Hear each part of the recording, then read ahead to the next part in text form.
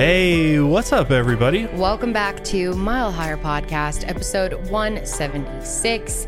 Today we are talking about the very suspicious and frustrating disappearance of Crystal Rogers, which has been going on for quite some time. I honestly thought by now we would have more updates. Yeah, me too. Something would have came out by now, but I think we're very close. There's a few more recent developments that we'll go over. Yeah, I think we're close to. I think we're getting there. It's just frustrating. You know, this one, I think, has just been the mess from the beginning. whole investigative process, and just especially when you have multiple agencies involved in a disappearance like this, it can just, everything seemingly gets dragged out longer than you would expect it to take, I think. Yeah. And that's what's so frustrating. I mean, the poor Crystal's mother, you just feel so bad for everything that she's had to go through.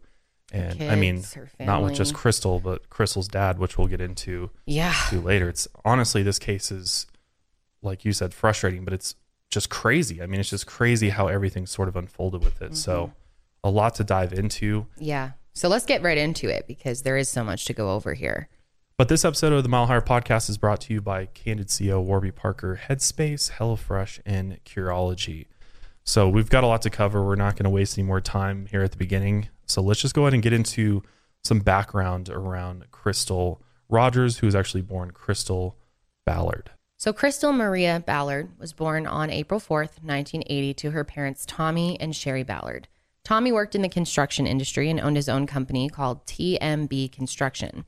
Her mother was a stay-at-home mom. She was a very devoted mother who raised her kids to be strong and independent. Crystal was born and grew up in Bardstown, Kentucky with her younger sister Brooke and her younger brother Casey as well.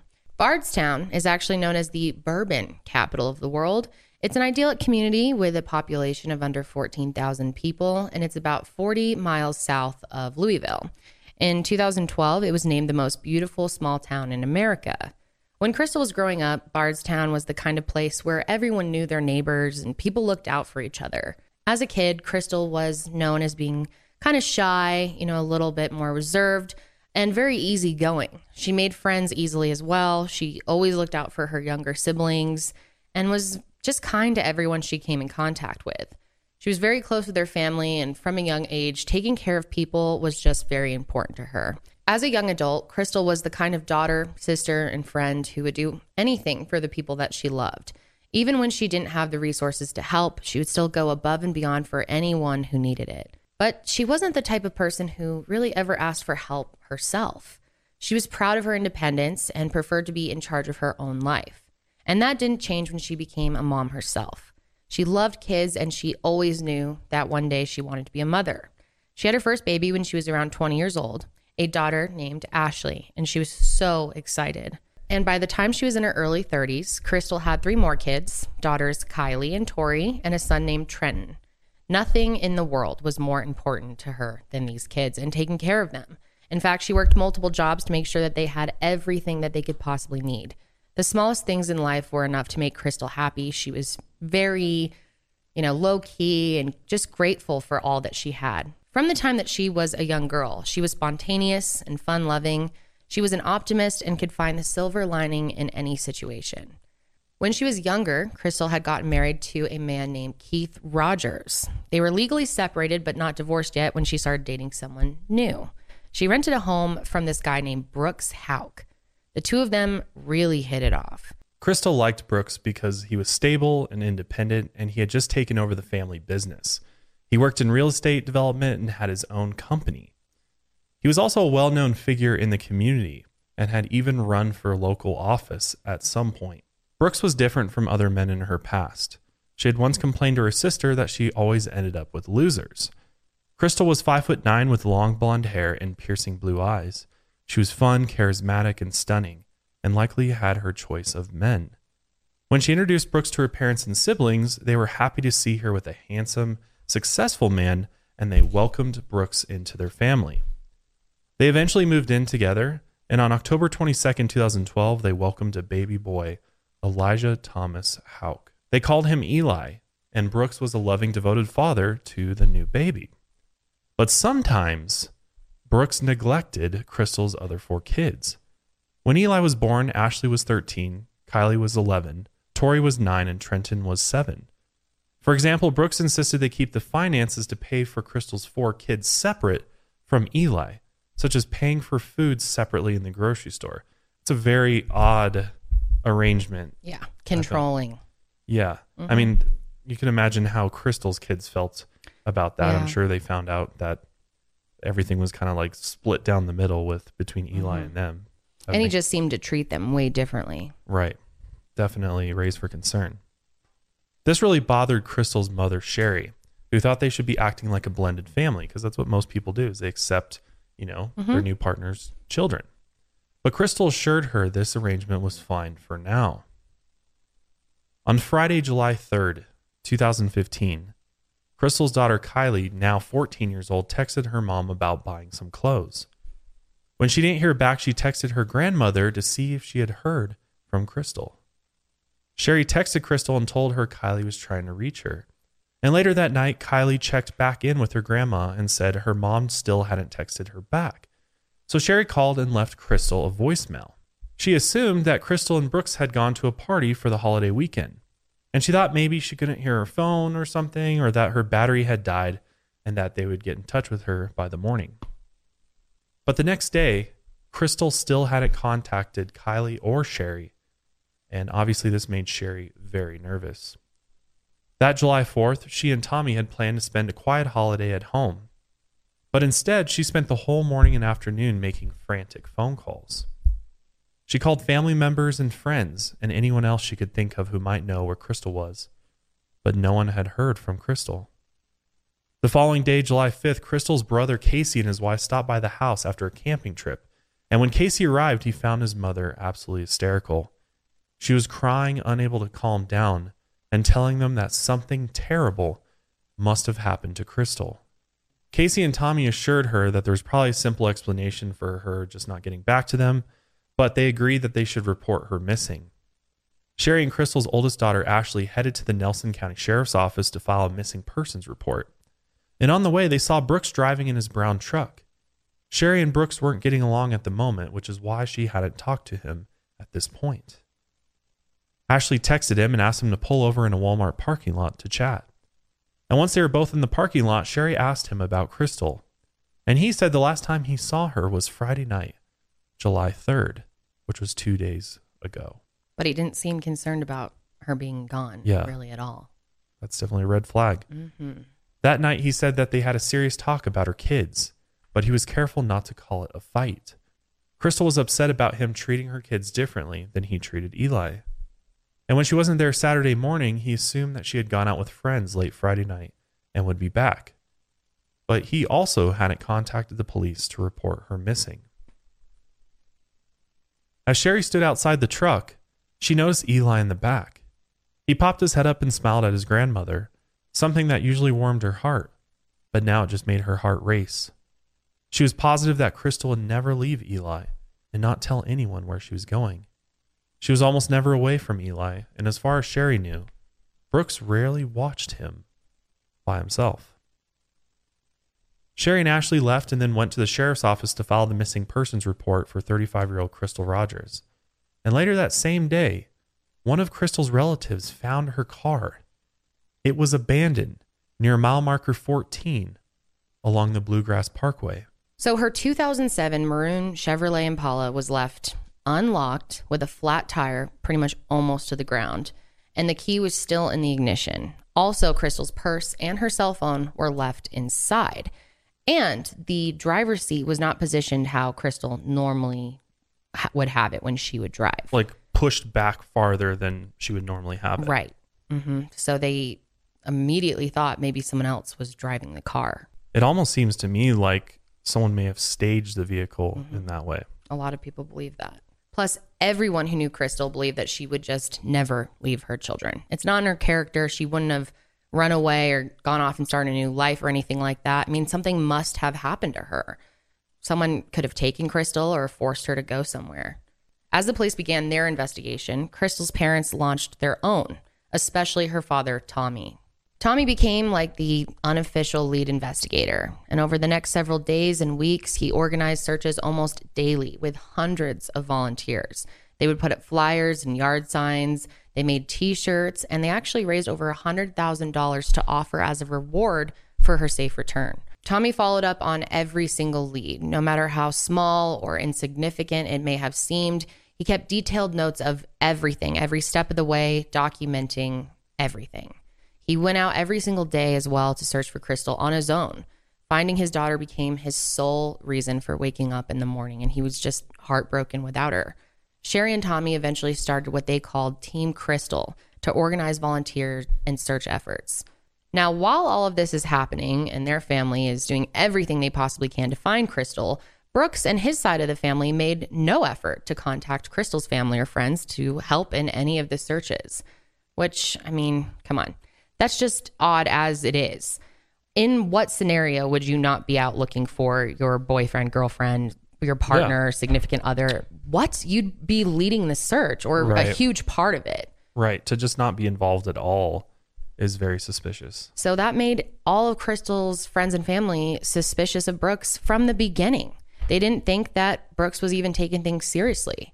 And it turns out that just a few days before Crystal had gone missing, she had a conversation with her sister Brooke about leaving Brooks. She had found a new job and was working on a plan to get away from him. So if you take that conversation based on the events that are playing out, I mean, you can start to really build a picture of what may have happened. Yeah. Because it's, I mean, it only makes sense. I mean, you already have a motive developing right here. Right. For Brooks to do something to Crystal. And of course, he knows that doesn't make him look good. So when he was interviewed by a detective on the case, he insisted that they never seriously considered breaking up. Brooks was brought in for questioning on July 8th, just a few days after Crystal's mom reported her missing. And he was interviewed in the Nelson County Sheriff's Office. During the interview, he stayed mostly calm, but seemed to lose his temper a few times when he found the questions offensive or when he talked about Crystal's family and friends. The detective knew it was important to figure out if they were having any relationship issues at the time that she went missing. So they asked him multiple times if he and Crystal had ever discussed even breaking up. And here's Brooks' answers. Had you and Crystal ever talked about breaking up? I mean, obviously we have fought just like any other Sure. any other couple, but in the last several years, I mean, it's came up, but we've always found ourselves together moving forward.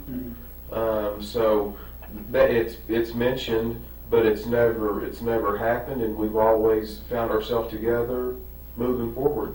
When you said you all had talk about splitting up, had that been more recently, or was that before Eli was born, or had that been? I don't remember the exact dates, but if you'll recall back in a couple of days ago when we had talked, whenever usually that had came up, she had always went to like Sabrina's house, or she went out with Brooke or to her parents for a short period of time, a day and a half, and after she cooled off, and we had a chance to talk a little bit, we always found ourselves back together. But it has been at times a stressed relationship. I'm not here telling you anything other than that. That is the truth, and that's accurate. Yeah. That has been discussed, but we've always found ourselves together. We loved each other very much, and that right there is the bottom end of it. It seems to me like at this point in time, Brooks trying to play the, I don't know what happened game, and like just acting like, oh, this is kind of normal for her. If we kind of get into a fight, she'll go off to her friend's house and just cool off. Like he's being very nonchalant about the whole thing, and he thinks he's being smooth and sort of, confusing the detective, or kind of like trying to put it past him a little bit. But obviously the detective's heard this sort of excuse a million times, so it's probably not really working too well. No, they're definitely but sus of him. Yeah. Already. I mean, definitely from his body language, he seems kind of tense and nervous, and I'm sure the detective can sense that. And just his lack of concern. Right. Yeah. That's Bizarre. A great point. Like, oh my, he's like, oh, we love each other. But it's like, if you really love each other, you'd be like, yeah, I'm so torn up. I don't know where she is. Nobody's heard from her. This is crazy. You would think there would be a little bit more emotion there. Nope. But it just seems very cold. So eventually they got around to discussing what had happened that weekend, according to Brooks. And he explained that Friday night they had a quick dinner at home, and then they went to his family's property on Paschal Ballard Road, which is a 240-acre working farm that his family owns. Brooks said that he, Crystal, and Eli arrived that night to the farm around 7:20.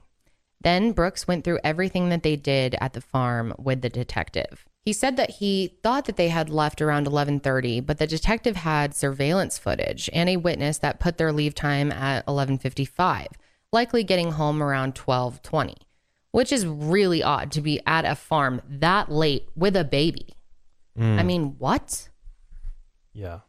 So the detective decided to ask him about a call that he received around midnight. Brooks said that he didn't remember who had called him, and he thought maybe it was one of his workers. But phone records showed that Brooks had answered the call and that it had lasted for at least 13 seconds. But he didn't remember who he talked to. On the phone records, there appears to be a phone call around midnight. All right. On Friday night, Saturday morning. All right. I'm talking about on your way home, basically. All right. Do you know who that person was that called you around midnight? Do you remember No, taking a phone call? Can you just call the number back? I don't. I mean, I could. I could. What's I your could phone look at number? your phone. Yeah, look at my phone, but I don't remember You that. don't remember getting a phone call on the way home? Mm-mm. Would it be unusual for you to get a phone call at midnight? I mean, it is for me, and I work for the sheriff's office. I get calls quite regularly. But Some of the people that do the tile for me, I wouldn't put it past them to call me at any time. They lay brick through the day, and then their tile my house is at night. The Thomases I wrote on there, Derek and his brother Tyler Thomas, they'll call me at any time. But I've got even if it's just one day, I don't pay them people by the job. They got to get paid by the hour, and then when they get done with it, I pay them. right. That's just what we've agreed on. But yeah, those folks there call me any hour. It was a pretty short phone conversation is the only reason I asked. Mhm. Kind of unusual to get a 13-second phone conversation at midnight. You know, it is for me. It may not be for you. But, All right. Well, we'll check it look out. at Yeah, we'll check look it at out in contacts. detail. That's right. At one point, the detective pointed out that it was pretty late for a 2.5-year-old to be out still awake on a farm. But Brooks said that as long as things were going on around him, Eli was used to being up late. Plus, Crystal was his main caretaker. You know, she stayed up late normally with him, and then she would sleep in. When they got home, Brooks said that he went to bed pretty much right away, but Crystal decided to stay up a little while and play some games on her phone, and Eli stayed up with her. And that's really hard. I mean, they got home around like midnight. They're keeping the baby up while she's playing games. Yeah, that's hard to believe. Very hard. It's possible, I guess, but So the next morning, he says that he woke up between 6 and 7, and Eli was in bed with him, but Crystal wasn't there. So he got up and got ready and saw that Crystal wasn't home at all. Her car wasn't even in the driveway, but he really didn't get concerned. Eli stayed asleep for a while he got dressed, and when it was time to go, he gave Eli a yogurt tube to eat in the truck, and then they went back to the family farm. They asked if he, had tried to call Crystal. You'd think that you'd be concerned if she wasn't there when you woke up, especially if she normally was. And he said that he did call her at some point, but he couldn't remember if he was still home when he made the call, or maybe he was in his truck, or even at the farm. So when the detectives pushed back, Brooks explained that Crystal would often get together with her friends for what they would call fantasy parties. They would order things and, things that he didn't want anything to do with as a man. And I've had one of these parties before before we got married. Everyone came over and someone sold us like sex toys and lubes and stuff like that. So that's what he claimed that she was out doing so late. How odd is that? yeah, I don't know. He said that this was kind of embarrassing to admit, and that when the woman stayed out all night at these parties, he would take care of all the kids himself because he was such a good person. if I woke up on a Saturday morning and my wife wasn't with me in the bed, as is normal, which might not be normal for you, I don't know, but for me, it would be normal, particularly if my wife's a late sleeper, which mine is as well on Saturdays, for her to be there in the bed when I get up. So if she were not, probably the first thing I would do would be to call her to find out where she was.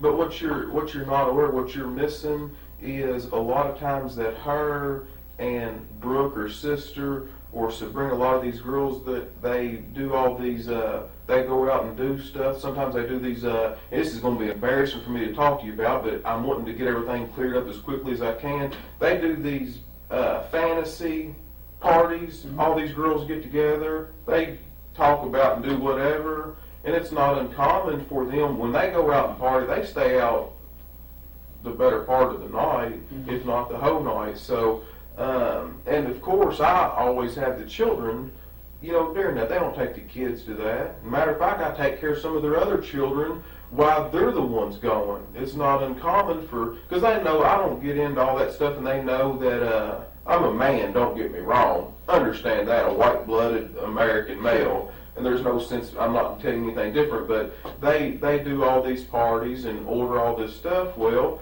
who gets the kids? I'm good enough to get the kids for all this, and I'm a good enough person to do that. And then when everybody sees a little bit of distress, they're going to throw me under the bus. I like how he's trying to paint this like in a negative light. Like there's something wrong with having a fantasy party or something. They're just fun. Like it's just, Yeah, and why wouldn't you want your woman to have a fantasy party? I know. Right? It's very, but he was trying to degrade her in some way. Yeah. He's trying to say like she's not as good as a mom as she thinks she is because I'm stepping up and staying with the kids and taking care of them while they're just playing with sex toys.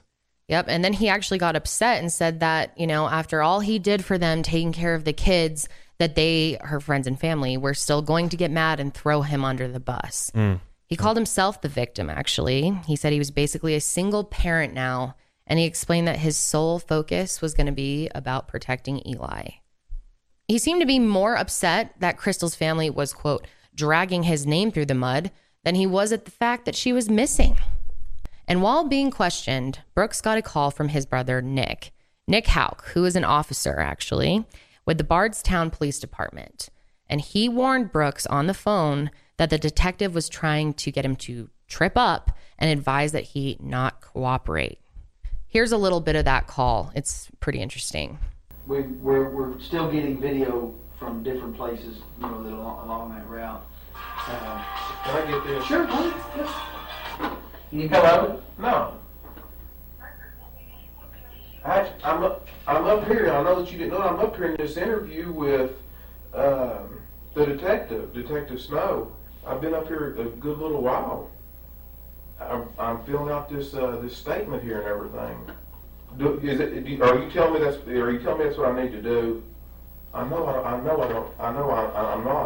that. But the way that I look at it is, I'm innocent. I ain't done nothing wrong. I know you told me innocent people have got jammed up, but if you're telling me to leave, I'll get up and leave. If you want me to, I know I'm going through a lot, but I'm trying to get this guy to help me. I don't think she's ran off with some other guy. I don't believe that. You can't make me think that. No. Yeah, so do I. I'll do exactly what you're telling me to do right now. Do you want me to get up and leave? Man, I don't think these guys. I don't think these people have got vindictive just to skin me for no reason. Man, this is not their family. This is not. He thinks y'all are gonna fuck. Is what he thinks. I don't know who he is. Nick, my brother. No, I know that, but I'm not.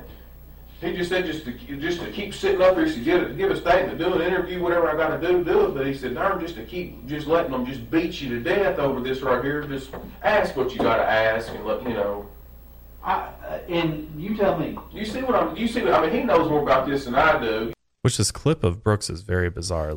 I'm surprised the detective allowed him to even take that call while he's being questioned. But I guess he's not under arrest or anything, so he's allowed to do that. But what a bizarre phone call to take.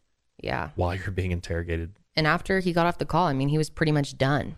At some point, he did agree to take a lie detector test, but the results were inconclusive. As they usually are. Yep. The day after the interview with the detective, Brooks called into the Nancy Grace show to talk about the case.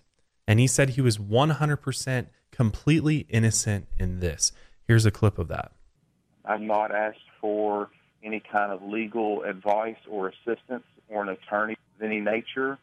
I'm 100% completely innocent in this, and I have exhausted my efforts with the law enforcement agencies to gather all the facts necessary to allow me to have a clean name again. And that's very important to me.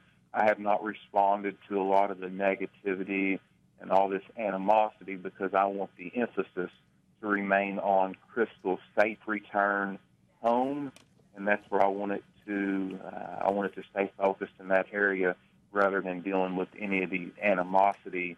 On the show, he also said his relationship with Crystal was stressed, but that he had nothing to do with her disappearance, and that he was actually, quote unquote, helping with the search and investigation from behind the scenes. Okay. Which is the most cop-out answer ever. Like, what do you mean behind the scenes? So you can't be seen actually helping? Some people have accused you of not being involved enough in the search efforts. What's your response? That is a great question, and one I certainly appreciate you asking me. And that is all of my efforts in searching for her have been done behind the scenes with the Nelson County Sheriff's Office. That same day, Brooks's brother Nick was called to testify before a grand jury. Based on his testimony, detectives suspected that he may have been involved in whatever happened to Crystal. Nick also wouldn't cooperate with the sheriff's office, but after being contacted by the FBI, he agreed to take a polygraph test. And the test was administered on July 24th by an FBI examiner. The results showed that he failed to answer the questions truthfully, and the examiner said he had grave concerns about Nick. So it's safe to say that Nick failed the polygraph test. A few months later, Nick was suspended from the Bardstown Police Department. That was a big deal. Yes.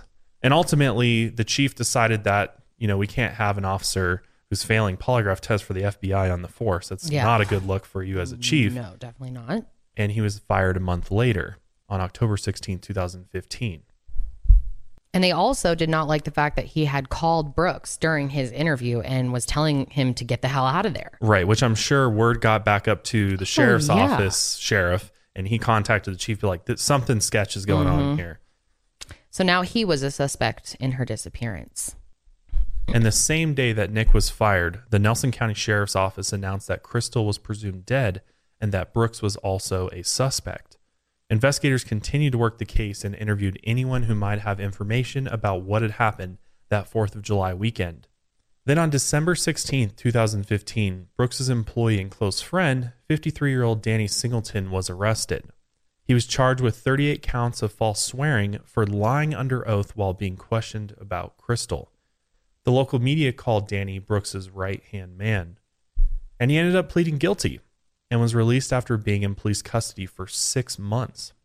Investigators knew that the Houck family and those close to them likely knew more than what they were saying about Crystal's disappearance. There was a possible break in the case when a private investigator working for Crystal's family got a tip about a vehicle. A white Buick had been parked at the Houck family farm the last night Crystal was presumed alive, so July 3rd, 2015. And according to the witness, the car was parked in a peculiar spot. The family posted the tip on Facebook and got an anonymous call that the Buick actually belonged to Anna Whitesides, the grandmother of Brooks and Nick. They took the information to the police, who confirmed that Anna did own a white Buick. They then got a search warrant for the car, but when they went to execute it, they learned that she had sold the Buick to a dealer a few weeks after Crystal went missing. That's not weird. Not at all. Investigators tracked it down and were able to search it for potential forensic evidence. And at this point in the investigation, detectives believe that this white Buick may have been used to transport Crystal's body. Then it was cleaned, and then they sold it, of course, to get rid of the evidence. They had tried to subpoena Anna about the car, but when she was questioned, she pleaded the fifth and refused to talk. Another red flag. A judge later ruled that any other proceedings involving Anna would be kept confidential and away from the public. A year after Crystal went missing, Sherry and Tommy tried to get custody of their grandson, Eli. They were only granted visitation rights. That's got to be so hard. That's such a big piece of her. And when you can't have her, to not have access to him, that's so hard. It really breaks my heart. And the following month, August 2016, the police executed warrants to search the family farm, Nick's home, and Anna's home. The farm belonged to Rosemary Houck, Brooks and Nick's mother, and authorities removed several pieces of farm equipment during the search. By this time, Brooks' lawyer had advised him to stop doing media interviews, and very little information was released about what, if anything, the searches had actually found. But then just when you think things are kind of going cold, there's a whole nother turn of events that happens. And before we get into that, we're going to take a quick break and we'll be right back. So searching for Crystal was extremely emotionally exhausting and very difficult for both of her parents, her whole family, all her friends. I mean, it really took a toll on everyone. Tommy had continued to spend nearly every waking moment looking for her, organizing searches, or going over new leads and notes in the case. And on the morning of November 19th, 2016, he decided to spend some quality time with his grandson, Crystal's now 12-year-old son, Trenton. It was deer hunting season, so the two of them decided to go hunting on a property owned by their family next to Bluegrass Parkway on Ed Brent Lane. They left early in the morning when it was still dark out, and Sherry told them goodbye and went back to bed. Before drifting off, she said a prayer. "Dear Lord, please watch over them while they're in the woods today and keep them safe." And within 30 minutes, she was awoken by a frantic phone call from Trenton that Tommy had been shot. Mind you, it's still dark out too. Yeah. So, I mean, who else would be out there hunting at that exact time with them and accidentally shoot? I mean, hunting accidents do happen where people do accidentally kill each other. I mean, Dick Cheney. I mean, if you look at that. Yep. It happens. But Sherry knew instantly that this was no accident because, like you said, it was so early, and she knew that there was just no way that something like that had happened. So she quickly got dressed and sped to the property. Paramedics arrived minutes before her, but Tommy was already gone. They were in a clearing when the shot seemed to come out of nowhere. Tommy was struck once in the chest, and that was all it took. He was 54 years old. Of course, authorities swarmed the scene, and soon other family members started to arrive as well as news got around. And the police ruled out a hunting accident or a suicide or any involvement of Trenton almost immediately. Later, a spot about 72 yards from this clearing was found to have several tree branches kind of sawed off, which could have been used as a lookout position for a second person. Or even what I think it was is for somebody to almost snipe him. If you have a hunting rifle, you can lean your gun on the branch and have a really steady shot. So it seems very clear to me that Tommy was being hunted that morning. Yeah, and that there was somebody literally out there waiting, already had intel that he was going to be out in this area hunting. Because he was pushing the hardest for Crystal. He was leading everything. Like, the fact that it had gone as far as it had at this point was because of Tommy's efforts. Yeah, so absolutely. Of course, he's somebody be wants a to target. slow that down. Yeah. So after the initial investigation, the Nelson County Sheriff's Office actually handed the case over to Kentucky State Police since they were handling Crystal's case. And it was being called a death investigation rather than a homicide because there wasn't any clear evidence of foul play. Sherry, now left alone to care for her 4 grandchildren and look for her daughter, was positive that this was no accident. I think we can all agree. Yeah, clearly. I mean, this was somebody literally, like I said, sniped Tommy that morning. Yep. In the weeks leading up to his shooting, Tommy had told her that he felt like someone was following him. Sometimes the leads in Crystal's case took him to some pretty dangerous places. Sherry was certain that he was getting closer to the truth, and for that, he was murdered. Tommy left behind a box of evidence that he had worked on every day. Sherry held on to it. She didn't trust the police to follow up on the details the way that Tommy did, so she knew it was best to just keep it in the family. A few years later, Sherry shared the contents with reporter Stephanie Bauer and retired homicide detective Dwayne Stanton from Oxygen, the TV network, while they were working on a docuseries about Crystal's case. And Dwayne was stunned by how much work Tommy had put into the investigation and was impressed by his determination and commitment to bringing his daughter home. Literally lost his life for it. Yeah, it's the saddest thing ever. Sherry, can't even imagine how she feels like to not only lose your daughter and literally knowing that she was murdered and then to have your husband murdered. Especially when he's kind of the greatest hope that she had of bringing some resolution to their family after all they had been through. Just wild. After Tommy's death, someone had to take over the volunteer search efforts. And for a while, everything was shut down. But eventually the work was picked up by Sammy Johnson, Sherry's uncle and Crystal's great uncle. And he had actually been with Tommy every step of the way, following him into potentially dangerous situations. He was now determined to pick up where he left off. Sammy had actually been in the military and then worked alongside an investigator in a sheriff's department in Tennessee, looking into missing persons cases. He knew the kinds of leads that Tommy followed up on with searches, such as if Brooks' truck was spotted in a suspicious area. He had assisted on hundreds of searches for Crystal and knew how to organize volunteers and make sure that they covered the right ground. Team Crystal was now committed to finding out what had happened to Crystal and to getting justice for Tommy as well. Another dedicated member of the team wasn't a family member, but had become like family to Sherry and Tommy. Judy McKee trained cadaver dogs and assisted with missing persons investigations. She was asked to join Crystal's case early on and brought her dog, Gina, a 3-year-old Dutch Shepherd. Sherry called Judy the dog lady, and after Tommy's death, she was a welcome, familiar presence on Team Crystal. Tommy had been very close with Judy and her dogs. Gina was a certified cadaver dog trained in locating the scent of human remains, including bones, bodily fluids, and flesh. Well-trained cadaver dogs were an integral part of the search for Crystal, and Judy helped the family search hundreds of miles of land beyond what the police could handle. Another area of expertise in the case was professional divers who searched lakes and other bodies of water. After the police exhausted all of their resources, the family brought in Mike Carew, the owner of Captain Mike's Diving, who had 10 years of experience diving for the New York Police Department. And a few months after Crystal went missing, a cadaver dog had indicated around Melody Lake in Nelson County, but nothing was ever found there. Just like Judy's dogs, Mike's team picked up where the police left off. They searched 2 primary locations in the lake and conducted multiple searches. It was unlikely that they would find an intact body in the lake, so they were searching for any small clues to indicate that Crystal had actually been there. It was difficult, painstaking work, and Mike likened it to searching for a needle in a haystack. As the family continued their own search efforts, the police investigation was still going on. On July 25, 2017, they searched Anna Whiteside's home again, and the media reported they were looking for bullets and a reloader, which was possibly related to Tommy's death.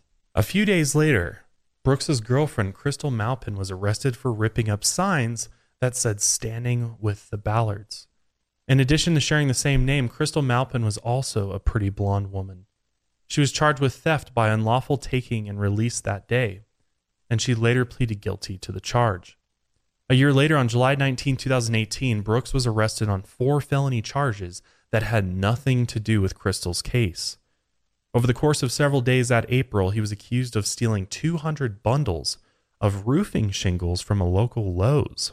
The police searched his home, and witnesses saw them remove multiple evidence bags and at least 1 computer modem. But Brooks ended up being released on a $25,000 bond the following day. His trial had to be moved to another county because it was impossible to get a fair trial in Bardstown. Sherry attended every day of his trial with other family members, and at this point he was facing 20 years in prison, but he was actually acquitted by a jury in April 2019. Sherry and other family members were not happy about this, and they felt that he was getting away with another crime yet again. By this point, the community was frustrated with the lack of movement in Crystal's case. Investigators had served over 70 search warrants and were still actively pursuing leads. Brooks and Nick Houck were the only people ever named as persons of interest or suspects, but neither had ever been arrested or charged for Crystal's disappearance. The strangeness surrounding this case does not end here, but before we get into that, we're going to take a quick break and we'll be right back. So there have been several other strange deaths that have happened in Bardstown over the years, before Crystal went missing and after. Lucinda Strange was one of them, also Daniel Cahoe. Both of those cases are cold at this point, but one that we really wanted to go over is Jason Ellis. On May 25th, 2013, Jason Ellis was on his way home to his wife and 2 young sons. The 33-year-old officer worked for the Bardstown Police Department. It was around 2 a.m. in the morning when he took exit 34 off the Bluegrass Parkway. The narrow off-ramp was surrounded on both sides by steep stone walls. When Jason saw branches blocking the ramp, he stopped and got out to clear the road. They're just randomly there. Oh my God. And someone on top of the stone cliff fired a shotgun down from above, hitting him multiple times, and he died on the scene, and there was absolutely no witnesses to this.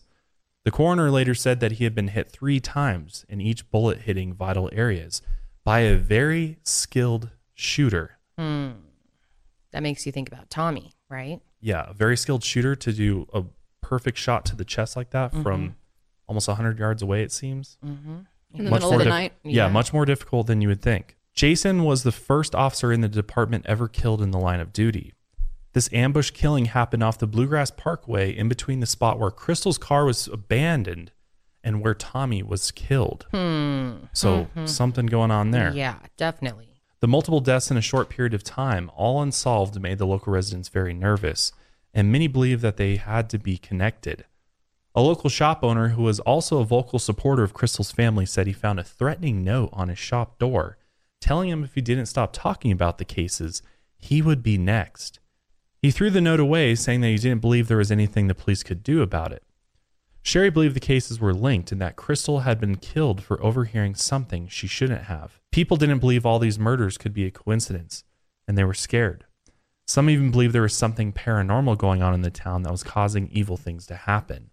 Others just blamed some kind of organized crime, maybe related to drugs. Like we said, there's a number of other suspicious deaths that are still unsolved, or, the police have said potentially is an accident that everybody else looks at and is like, probably not. But we don't have time to get in all of those today. But the last one that we're going to look at is actually a death that occurred prior to Crystal's disappearance. This is actually back in the family history of the Ballard family. And this has to deal with Frida Shireen Ballard Barnes. So Frida actually went by the nickname Sherry, and that's what we'll call her. Sherry was Crystal's aunt and Tommy's older sister, but Crystal never had the chance to meet her. When Sherry was a senior in high school, she started dating a young man named Edsel Barnes Jr., who went by Eddie. Soon after she graduated high school, they got married, but things quickly turned sour.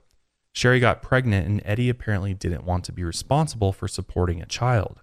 And on January 29th, 1979, Sherry left her parents' house to take her car in for repairs. She was 19 years old and 7.5 months pregnant, and she never came back. The next day, her father and uncle went looking for her and reported her missing. And for the next 8 weeks, the family organized multiple searches, but there was no sign of Sherry. 2 months after she went missing, her purse was found in a remote area in Clarksville, Indiana, along the Ohio River. And just down the river from her purse, her car was found partially submerged with a large rock on the gas pedal. Yeah. The police were now certain foul play was involved in the disappearance, and Sherry's family continued to search for her. 3 years after she went missing, a man named George Weir was arrested on burglary charges. He cut a deal with prosecutors that if they reduced those charges, he would tell them what happened to Sherry. And it turned out that George was close friends with Eddie Barnes, and he'd actually helped Eddie cover up Sherry's murder. After burying her body, they dug it up and moved it twice. The second time, they burned the remains and buried them on a farm in Nelson County. Sherry had been shot to death.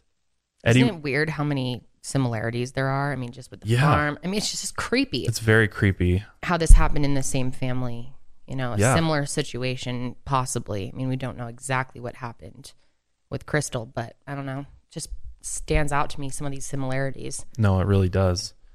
Eddie was arrested for the murder in 1982, but the trial was delayed for 2 years while the state debated if he could be charged for the death of Sherry's unborn baby, too. And ultimately, he was only charged with first-degree murder for Sherry's death. And he and George were both convicted in 1984, though it's still not known who actually pulled the trigger.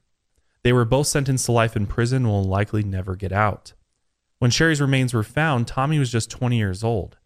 And decades later, when Crystal went missing, it felt like the family was reliving their worst nightmare all over again, especially for Tommy. They were reliving the pain and desperation of searching for a missing loved one in the same town a full generation later.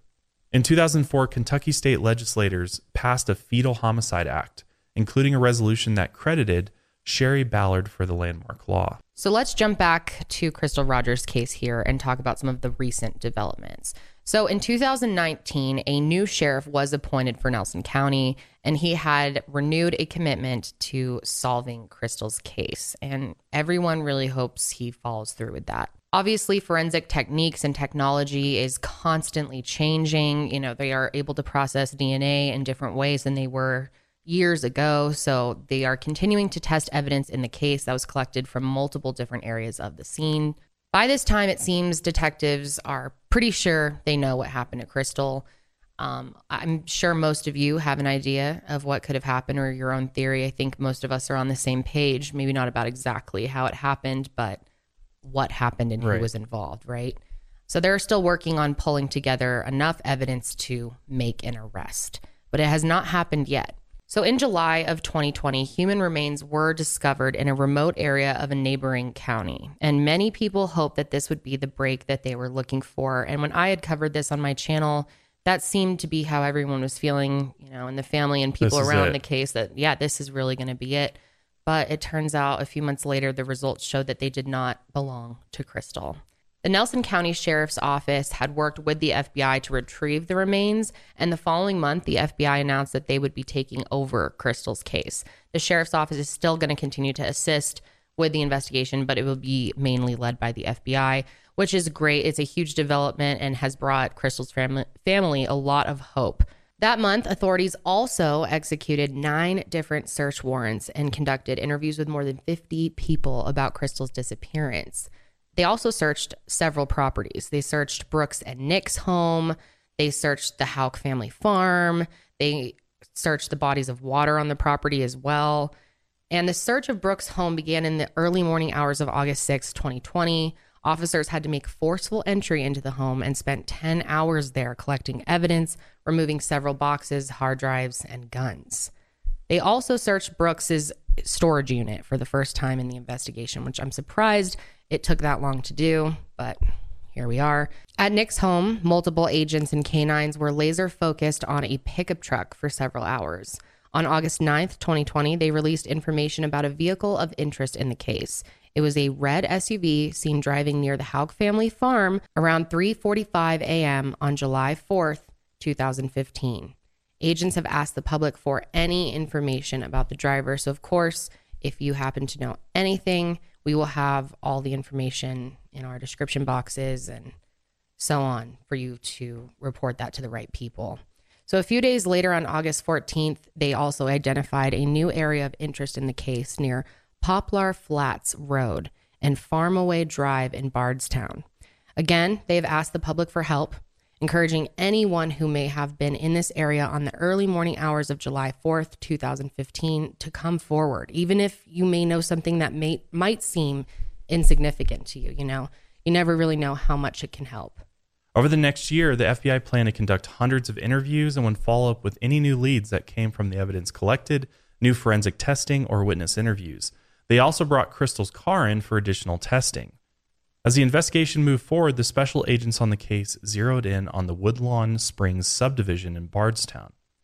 Brooks' company, Houck Rentals LLC, owns 3 homes in the subdivision, and Brooks was building multiple homes in that same subdivision when Crystal went missing. Volunteers from Team Crystal had searched the area back in 2015. A cadaver dog had alerted on a dirt mound, but nothing ever came of it. On August 24, 2021, the FBI returned to that same area with their own cadaver dog, and they focused on one home and driveway on North Howard Street and actually started digging. They dug up the entire front yard and the driveway from the street all the way up to the garage door, and the 7-day dig paid off. The FBI announced that they found several items of interest in the case and put a rush on forensic testing at the FBI lab in Quantico, Virginia. Agents returned to the property to continue going through the mounds of dirt that they had piled up. One of the FBI agents gave Sherry real-time updates every single day and drove to her house each evening to talk to her in person, which I'm sure she appreciated. Mm-hmm. She believes the focus of their investigation has shifted from finding Crystal and retrieving her remains to making an arrest. Yeah. On August 28th, the FBI announced a $25,000 reward for information in the case, hoping that would incentivize someone to come forward. They also confirmed that other properties were searched and that they were collecting evidence in some of the other unsolved Bardstown deaths. While they haven't released any details at this time, they do believe that answers in one of these cases could lead to answers in the other. So there could potentially be connections there. I think so. At least a few of them. Obviously, they're not all connected, most likely, but I think a few of them are. Yeah, well, that would mean there's a serial killer on the loose in Bardstown. Kind of seems that way. It does. And based on her conversations with agents, Sherry believes forensic testing on the items of interest could be completed within the month. The FBI released a statement saying there are people in Bardstown who know exactly what happened to Crystal Rogers, and now is the time for those people to come forward.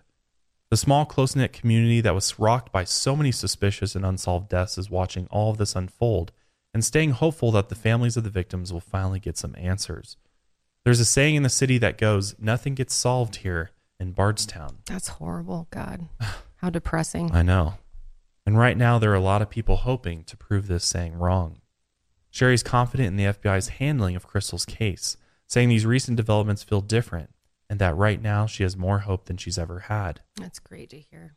So we'll leave it with, if anyone out there has any information about this case or any of the other Bardstown deaths we mentioned, you should call 1-800-CALL-FBI, which is 1-800-225-5324, or you can submit tips on the FBI's Crystal Rogers Task Force website, which is crystalrogerstaskforce.com. I think they're super close. I bet you this year this case breaks wide open. I think so. I mean, they're rushing the testing of these items they found that they dug up on his properties. Found. Like, seems like, I mean, things just move slowly. I don't want to get my hopes up, but no. It seems like they're getting close. I agree with you. I think it could be by the end of the year. Well, bottom line is I think this is going to be a solved case. Eventually. I hope so. And that justice will be served. I hope so for all, I mean, her family, of course, but just the people in Bardstown who have seen all of these deaths happen over and over again and they never get answers. And I would be scared to live there with a saying like that about nothing gets solved here in Bardstown. It's horrible. And there's just killers on the loose. This be one of them, you know, and give them hope. And like they said, maybe finding some answers about Crystal's death will lead to more answers about other people's deaths as well. I really think so. I do too. I think the FBI really came in here and the FBI has just got so many more tools, and their lab in Virginia is state of the art. I mean, they can, if there's any forensic evidence to pull out of the things that they found, they're going to be able to do it. Yeah, it's great. It's going to Quantico. That's fantastic. I mean, hopefully it will be quick. Fingers crossed. Fingers crossed. We're really, sending our love and support to Team Crystal, their whole family. Yeah, and the Ballard family. I mean, this has just had to been an absolute nightmare to deal with. And then losing Tommy too on top of it, that is just heartbreaking. I just can't believe that they weren't able to get more information around that. The fact that was so just mysterious in itself too. Happens to go hunting, and whoever did that was clearly stalking him to know that he was going to go hunting on this day, or I mean, I don't even know if it was really that solid of a plan. So they were just watching and waiting at all times. Yeah, and it's totally scary. Who do you think? Who's out there? Who the fuck do you think it is? One of the Houks, probably. But is it possible that it's not? Yeah, I guess someone else could be working with them, but or I don't know. I paying think somebody. Nick Houks is. Yeah. I don't know. I mean, it seems like he has the ability to do this. Yeah. And I really, this is totally speculative, but I don't know. He could have had some involvement in Jason Ellis's death as well. God, that's crazy. Yeah. The first ever officer killed in the line of duty, and it happens in that way. Yeah. And he's targeted like that. I mean, it seems like it could have been a fellow officer. Yeah. I don't know. That's crazy. I don't know. We want to know what you guys think. Please let us know any of your theories below. We love to hear your thoughts and opinions on these cases, especially when they're this, suspicious and confusing. It helps to have more minds kind of trying to figure it out. So absolutely, definitely want to know your thoughts on this. But that is going to be it for Mile Higher Podcast this week. We will be back next week. But until then, keep on taking your mind a mile higher.